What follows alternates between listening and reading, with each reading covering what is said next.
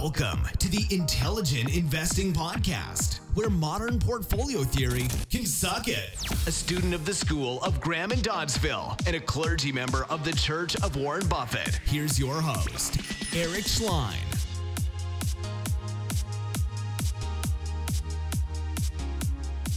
Hi, it's Eric Schlein. You're listening to the Intelligent Investing Podcast, and we have back on Braxton Gann. Braxton, how you been? I've been good, thank you.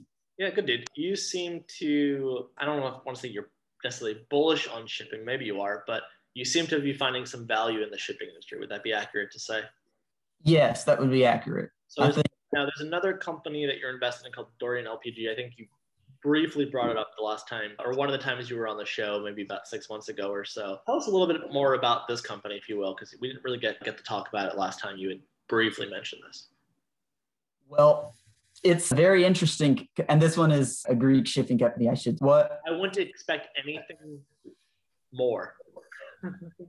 Shouldn't say anything less, but really I think it would be anything more. So I'm going to imagine, before you say anything, it's a really terribly managed Greek shipping company. There's a lot of hair on it, and it trades below NAV. Most of what you said is no. Some of what you said was true. Okay, well, let's put some of it right. Tell us the situation here. It does trade below NAV, but it's not actually. They've actually have a really good track record.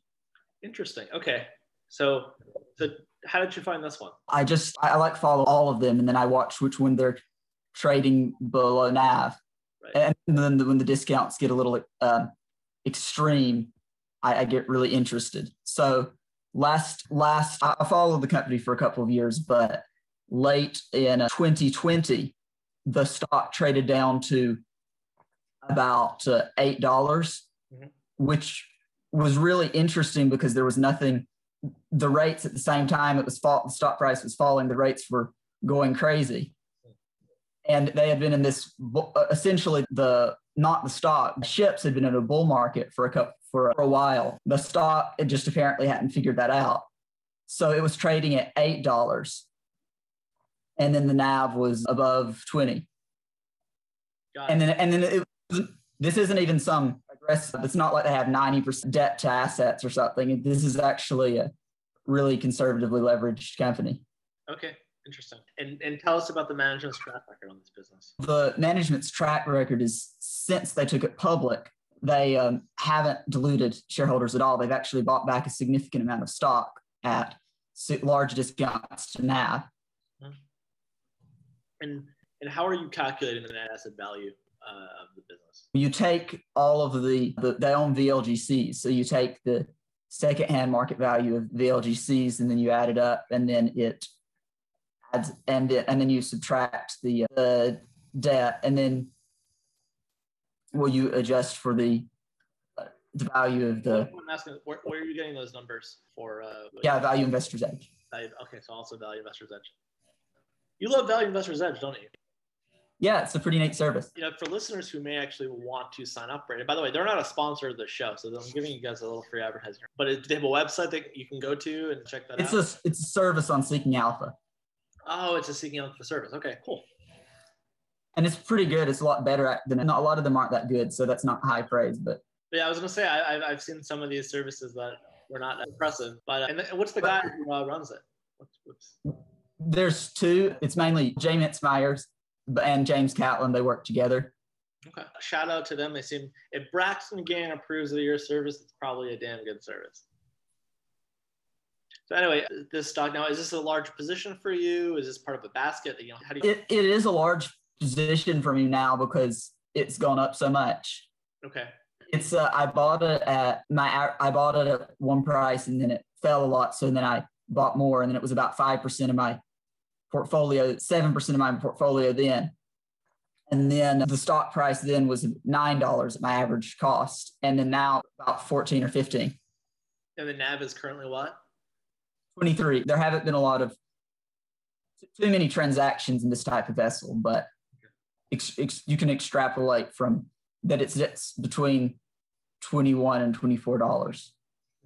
Here's my concern with these shipping businesses, and I would like to hear your view on this, right? I think markets tend to be mostly efficient. Would you agree it's mostly efficient? Obviously, we wouldn't be able to do what we do if it was fully efficient, but generally things are pretty efficient. Would you say that to be true? Yeah, especially in larger than $1 billion. Yeah, but I look at situations like this, and I'm always trying to figure out, okay, like, what am I not seeing? Am I being dumb? And you look at these businesses, right, where if you clearly have a NAV that's lower than the current market price, and personally makes me uncomfortable. Like, it's like, okay, this is very simple. Now, sometimes things are just simple, but I'm just trying to give you my thought process here. So, this is what I wonder, right? You have this industry that over time destroys a lot of capital. Right, it's over time. It has not been a very good industry. It's very irrational. They tend to do things at the worst times. Things are great, so they're going to build all these new ships, which is like the worst time to be doing that. And then they go into these like massive depressions, and now they're loaded with lots of debt. And then you get the drill. I'm obviously speaking with the choir here. So my concern with these businesses, and why I personally have not been a buyer, even though I think what you're saying is very compelling, is long term, it's should these businesses ever trade at NAV? If these companies are if you're in like this horrible industry that's very irrational and things may not change, it always, I just like, I remember in high school, it was the same story. I was like, oh, things are changing. It's just around the corner. Buy all these companies at below NAV. Like I remember XL Maritime was something I looked at in like 05 or something. I was in high school. And was trading at like pennies on the dollar of NAV, and then it went back because they took on all this debt, and then those dry ships, which was a horrible. We talked about that on the show before. What a horrible business they were. And so if I look at 10 years from now, and maybe there's still a bunch of crap, and maybe they've gone through a cycle or two, and it's maybe they never traded NAV, and maybe they're only worth like 70 cents of NAV because they're that poorly run. And in the meantime, you could be buying some business that's cheap-ish, but growing at 20% a year. And that's how I'm always weighing the opportunity cost. Like, do I want to buy a shipping company at half of NAV, or do I want to buy something that's growing at 20% a year at 15 times earnings that's a small cap? And that's what I'm always weighing against. So I get it if it's 10 cents of NAV or something ridiculous, or maybe opportunities in some of the distressed debt where it seems like, okay, you can actually get par and this thing's trading at 30 cents on the dollar. But I always get weary of the common stock when it's trading at half of NAV, because I don't know. These companies seem to rarely trade at asset value. Push back, or you do agree with me here? Obviously, you don't really agree with me because you've invested. So. Well, I certainly agree with basically with what you're saying, because I've looked at that, and over the long term, you're right. Investing in ships generally gives you over time, you earn the returns of corporate bonds. Yeah. With the volatility of junior miners. Yeah, exactly. And that's data. Yeah. But when you look at the individual companies, they don't just decline at a steady. They don't, and then of course you have the shipping equities are just like call options, and naturally they decay and eventually expire worthless. But in general, that's here.